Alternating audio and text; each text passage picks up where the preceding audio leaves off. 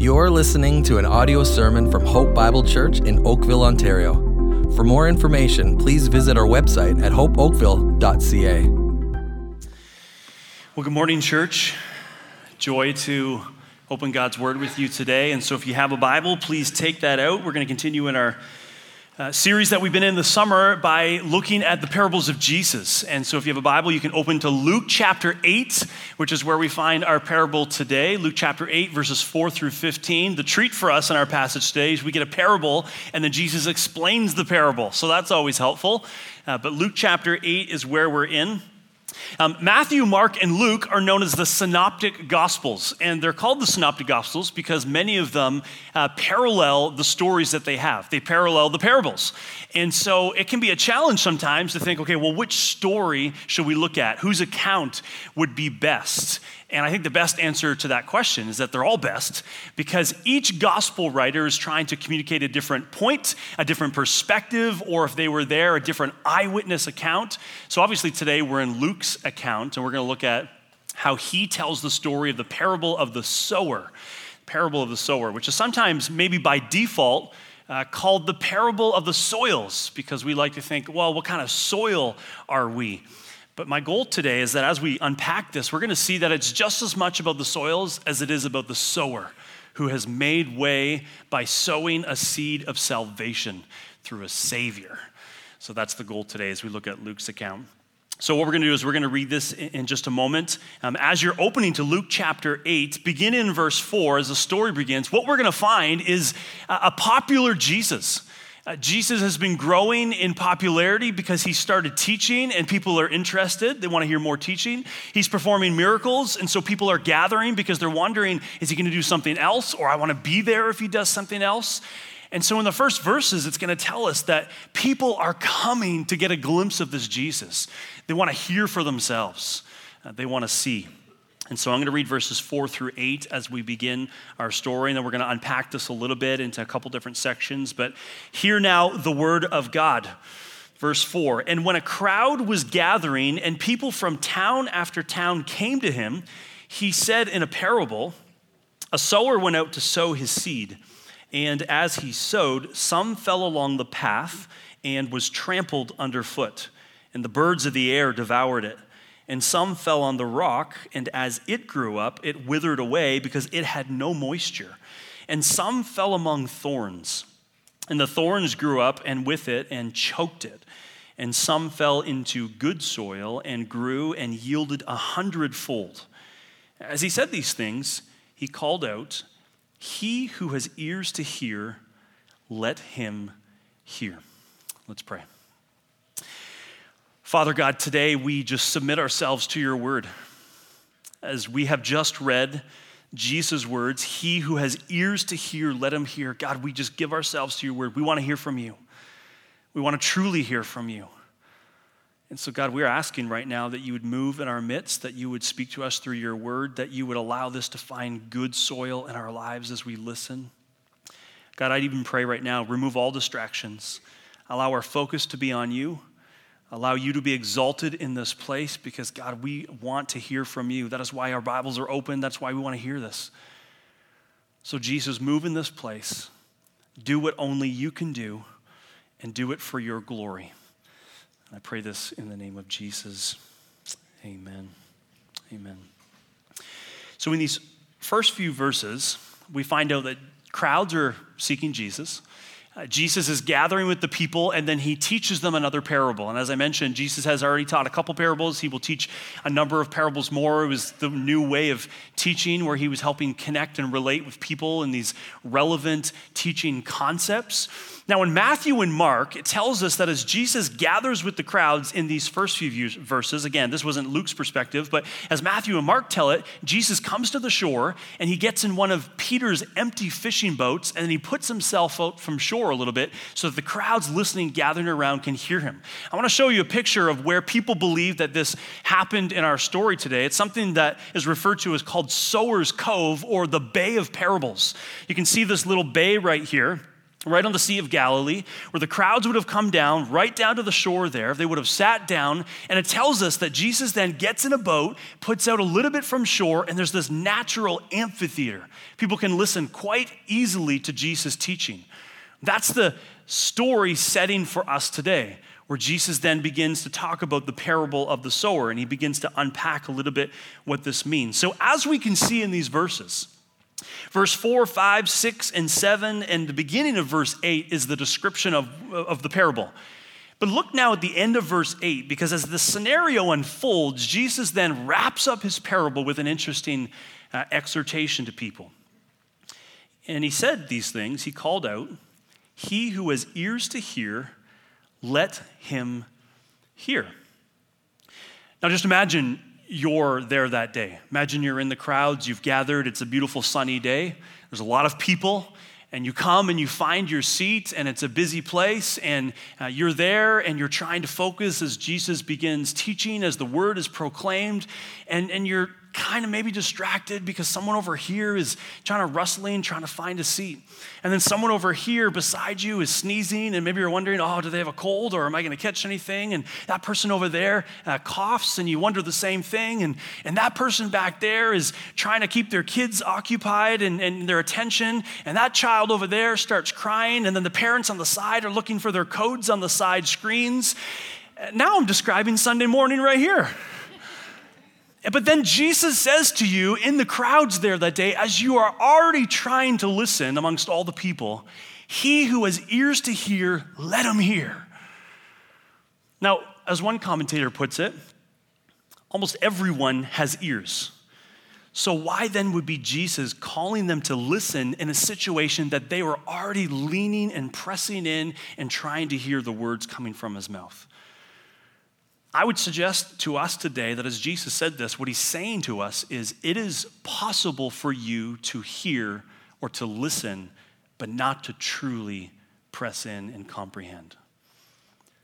Maybe for you, like one of the people in the crowds there, you've been traveling around and you've been hearing him teach and watching or seeing him do miracles, but you aren't truly seeing Jesus for who he is.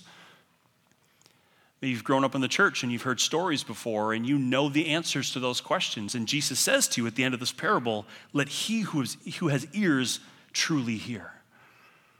And so Jesus gives this exhortation for us. And church, as we walk through the explanation of the parable, I want us to hear three things from the story today. Three different parts of the section of this parable as we've looked at the first passage, three things. And so point number one, I want us to hear that the word has come. Hear today, listen now, that the word has come. I mean, imagine that person in the Middle Ages who comes to the town square and stands up in the middle, maybe on a soapbox, and says, "Hear ye, hear ye." Church, hear that the word has come. And Jesus begins to unpack what this is like. You know, so much of his parables was just trying to help people understand in a relevant way something from their life where they would understand one major truth. And so Jesus gives the parable, and people listening would have heard that parable, and they would have collectively said, I know what Jesus is trying to teach us in this story, but what it means to me is something very different. And the person beside you today is hearing the parable of the sower, and they too are hearing maybe something very different. But I want us to hear this, that the sower has come. So Jesus begins to explain this. And just to make sure that we're all starting from the same starting place before we get into application today, I want to show you what is going on in our story. The sower, I might say the main character, is what we know as the Son of Man. Matthew, at the end of his account, he describes this. He says the sower is the Son of Man, who is Jesus.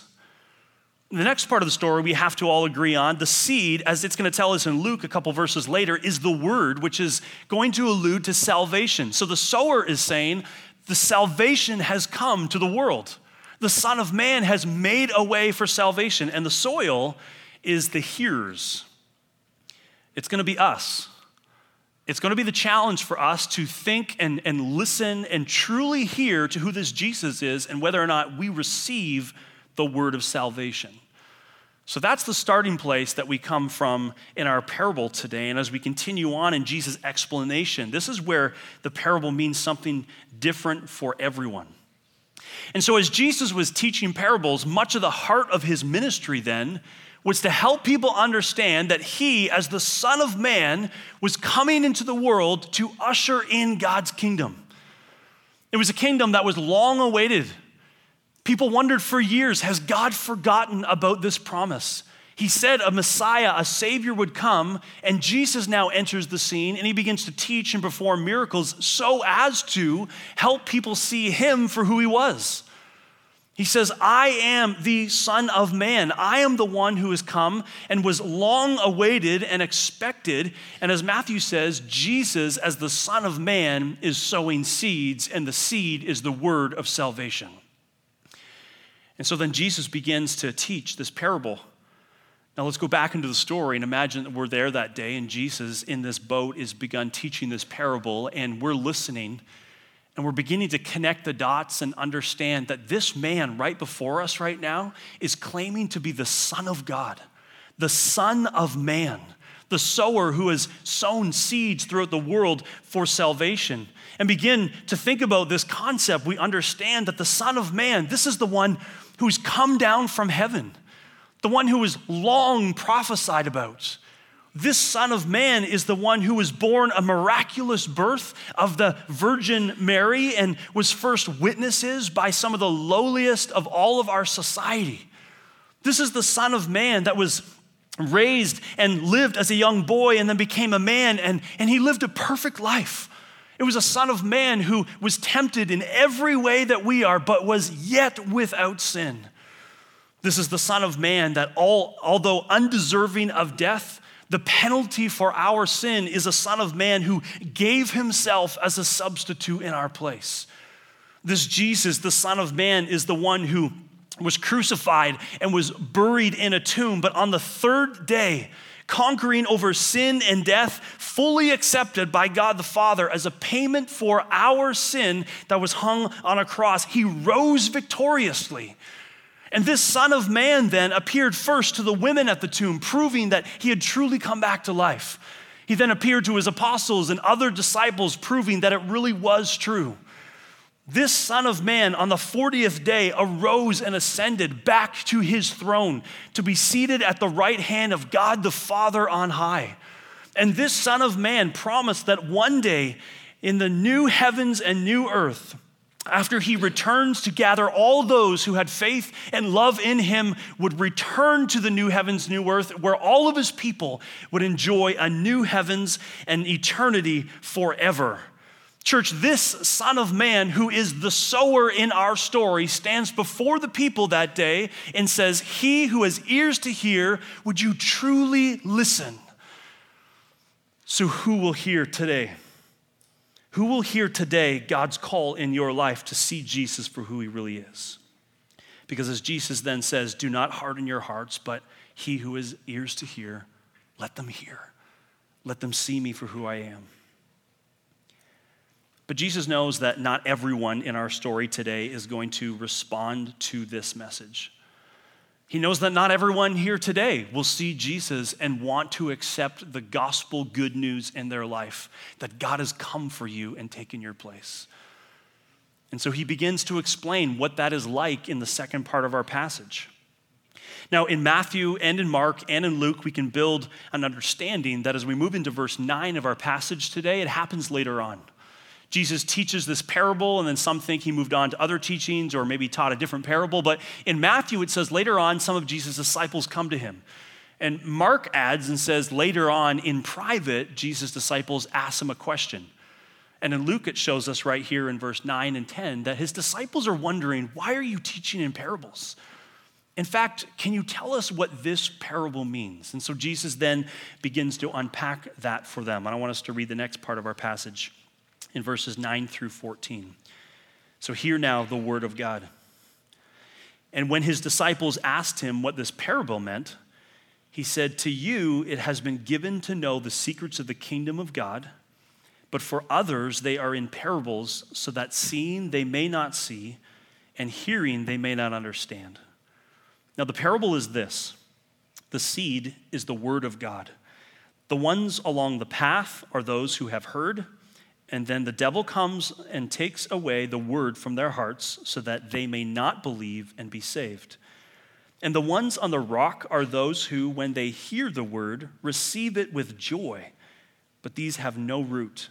They believe for a while, and in time of testing fall away. And for what fell among the thorns, they are those who hear, but as they go on their way, they are choked by the cares and the riches and the pleasures of life, and their fruit does not mature.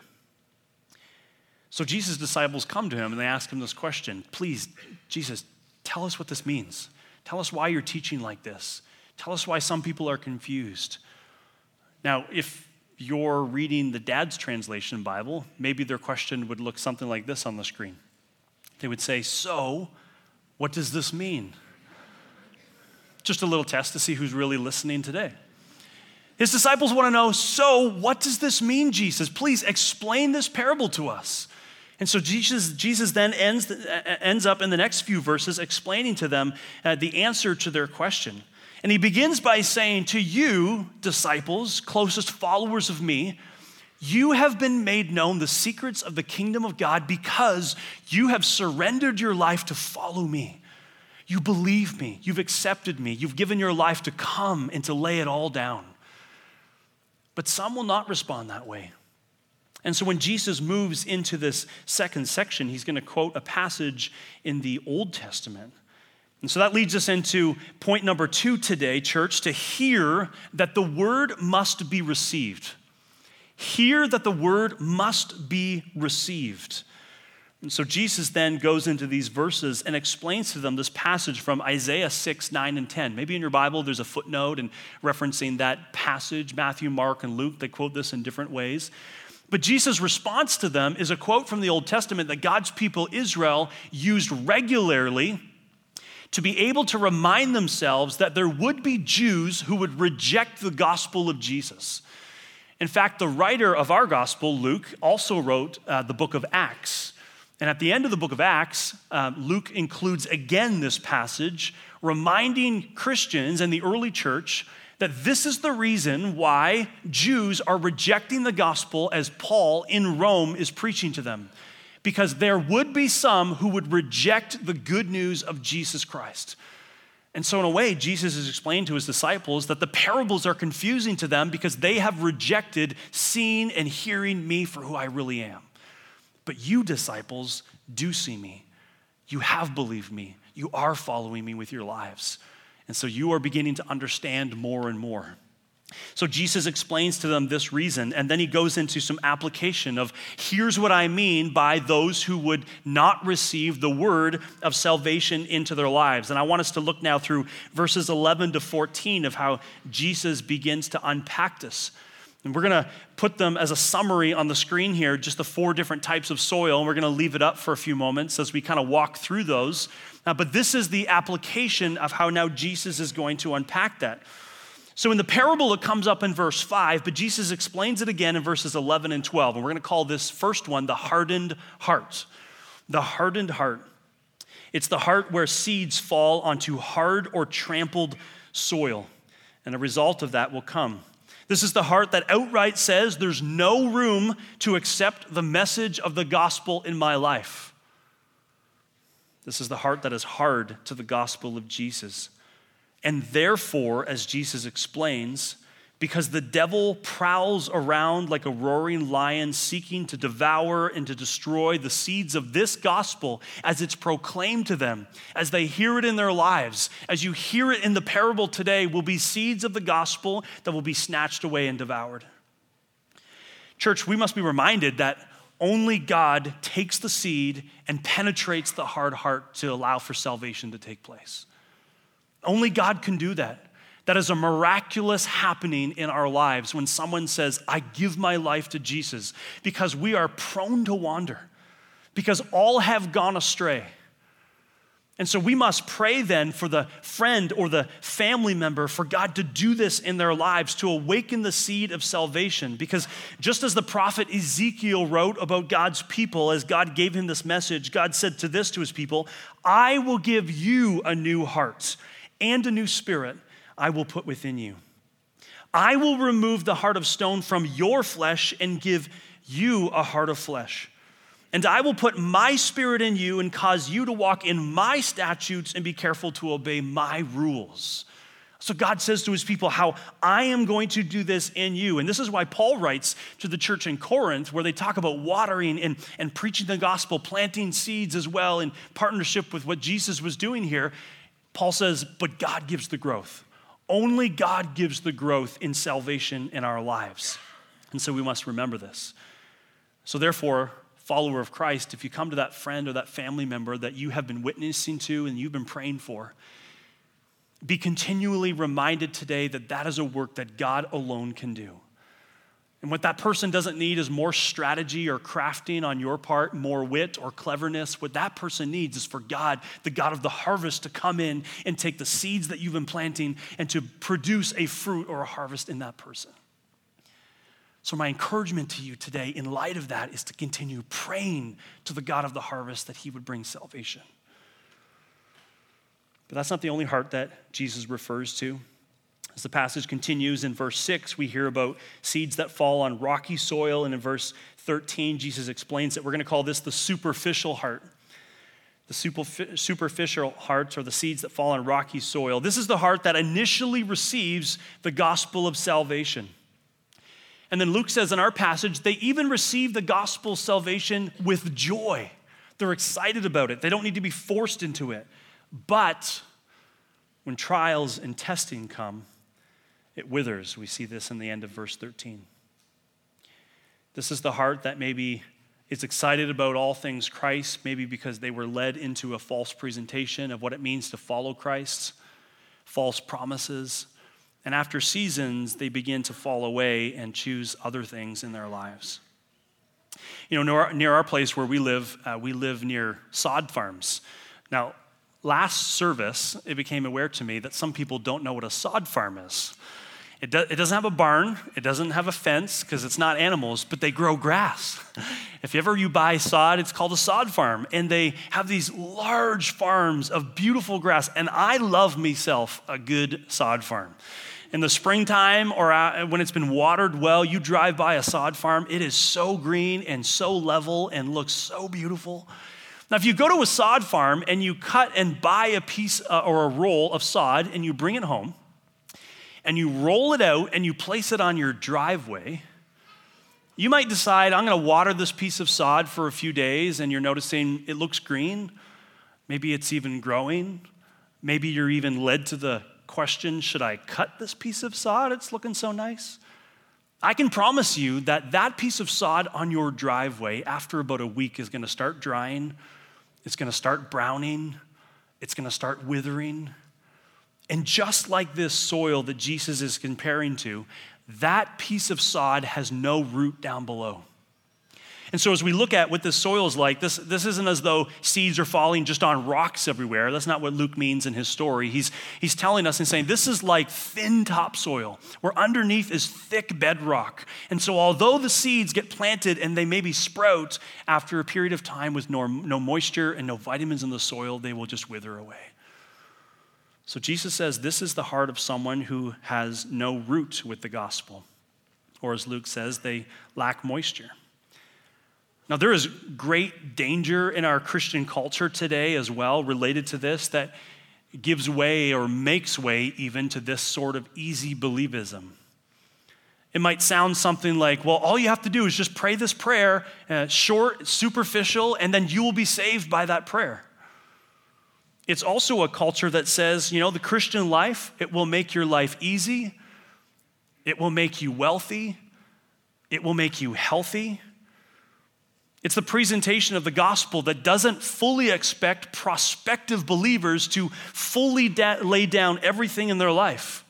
Their deepest dreams, their struggles, their identity, their hopes and dreams for their life, everything needs to be laid at the foot of the cross. But it's also the world today, maybe the church, or maybe the church movement even, that's all about just tallying decisions and having numbers. This is how many people are getting saved. This is how many baptisms we had. But they're all done in the name of rocky soil. And so Jesus says, give it time, give it a little testing, and that soil will be exposed. George Whitefield was used powerfully in the first Great Awakening. He was a powerful preacher. Many, just like our story today, thousands would gather, crowds. They wanted to hear him preach. Many were affected and moved by his message of evangelism to preach the gospel. And after a preaching of the gospel, people would often ask Whitefield and say, how many people were saved at your meeting?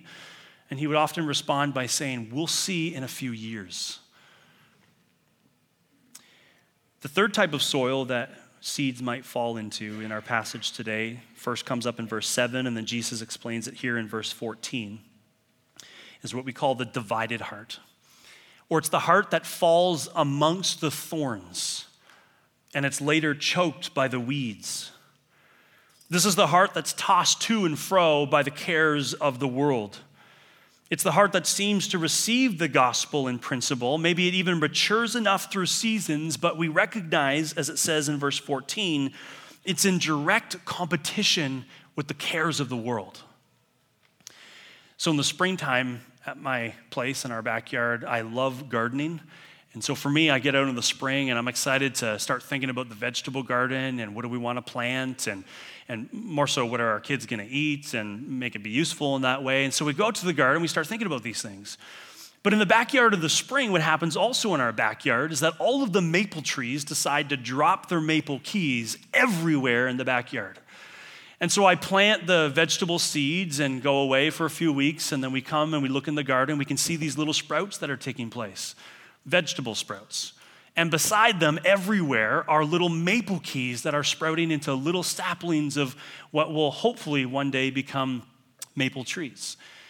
But what I do is I leave the vegetables for a little while to establish a root system because I don't want to pull them out too early or wreck them. That's a parable for another day. But we let the saplings grow, and then I got to come to the garden, and every single maple key needs to come out. It's like I go on this hunt for maple keys.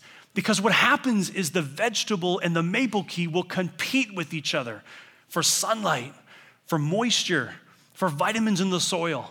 And if I don't pull one of them out, they will compete and one will win in the end. And it's likely going to be the tallest and the strongest and the one that will provide future maple keys. So Jesus is alluding to this type of soil in our lives, saying there will be seeds that fall and they will find and take root. And seasons will come through in their life. But ultimately, the cares and the riches and the pleasures of life will choke them out. Perhaps this is the heart of the person who appears to commit to Christ.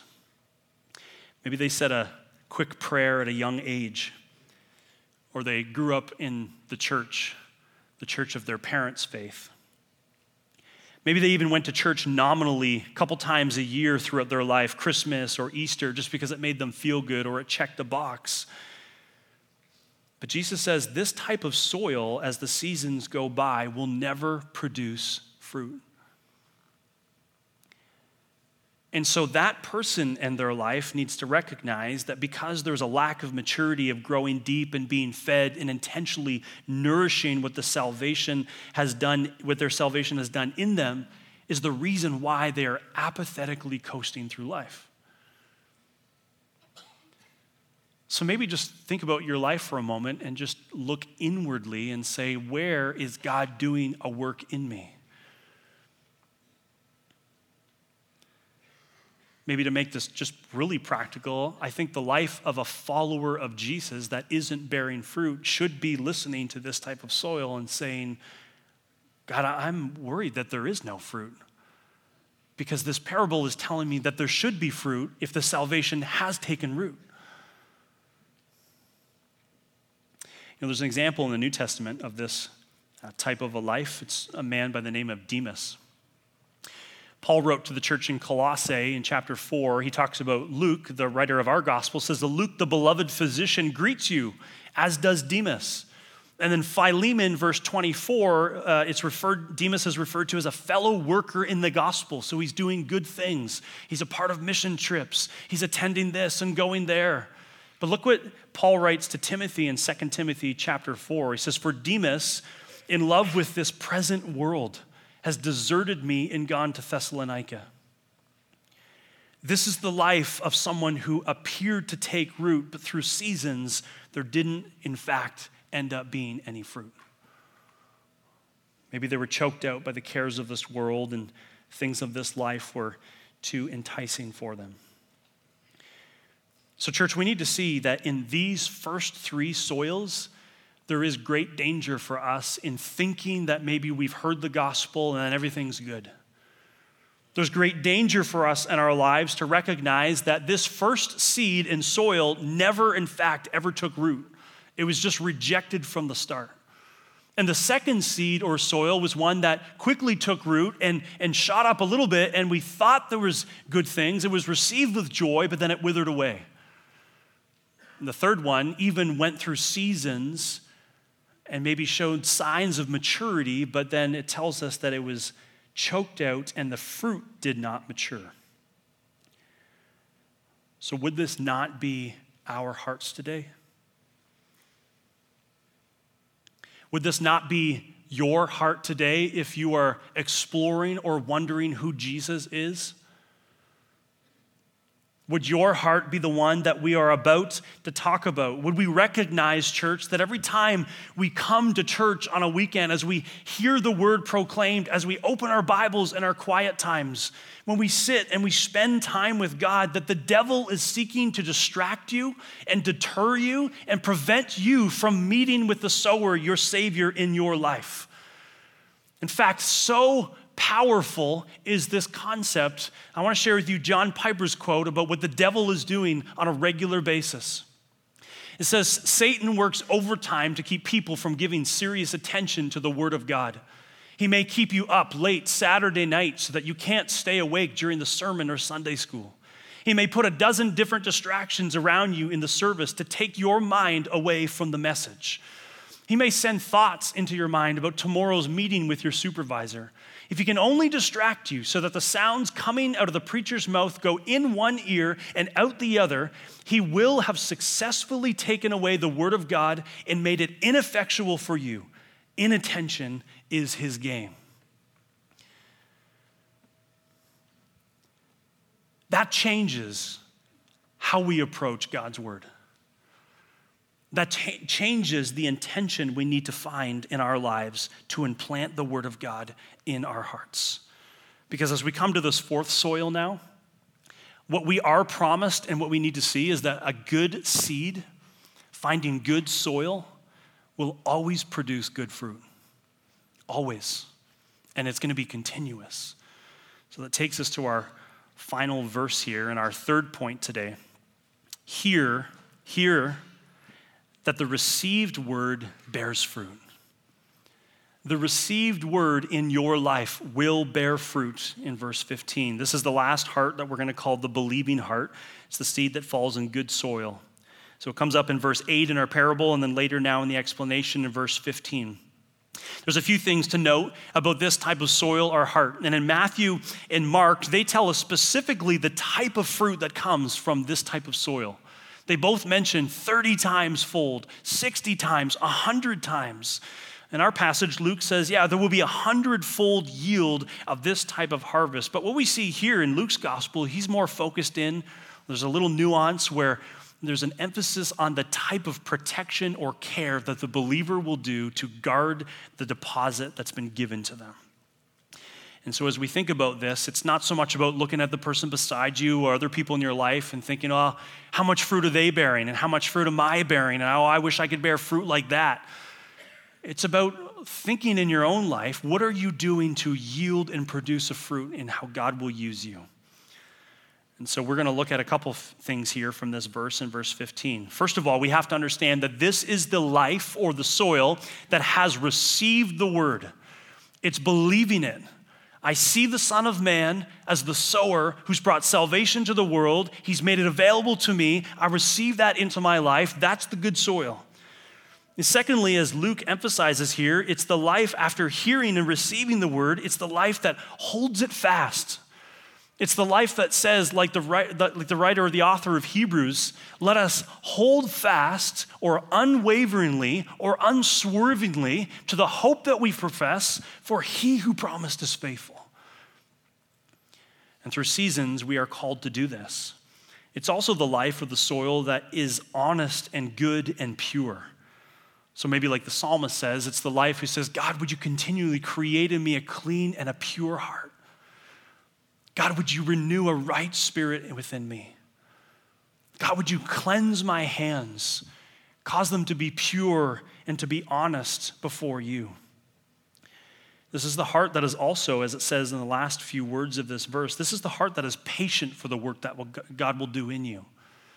Not rushing to an end result, not rushing just for the works or the results at the end of it, but say, God, if it means spending times or seasons where you're working on me so that the fruit at the end of this is worthwhile and honoring and glorifying to you, then God, I want that.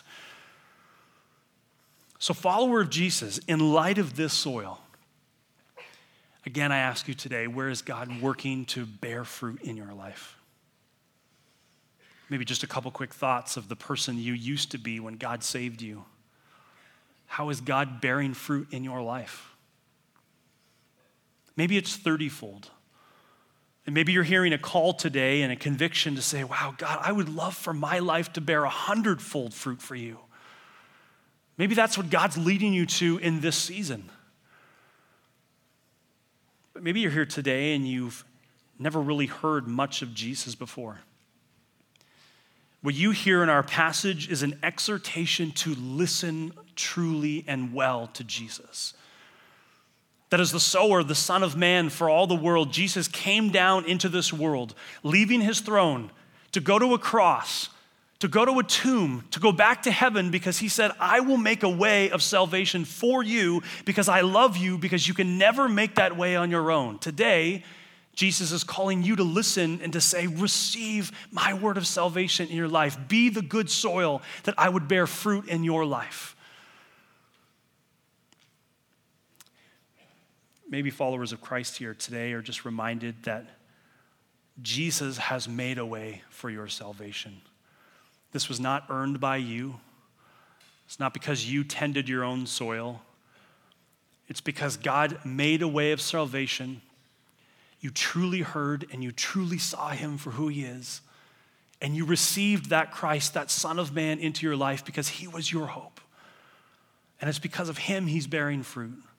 It's because of him he will continue to bear fruit in your life for his glory. So as we close, I want to pray for us today in light of maybe how these seeds are falling. And so join me as we pray.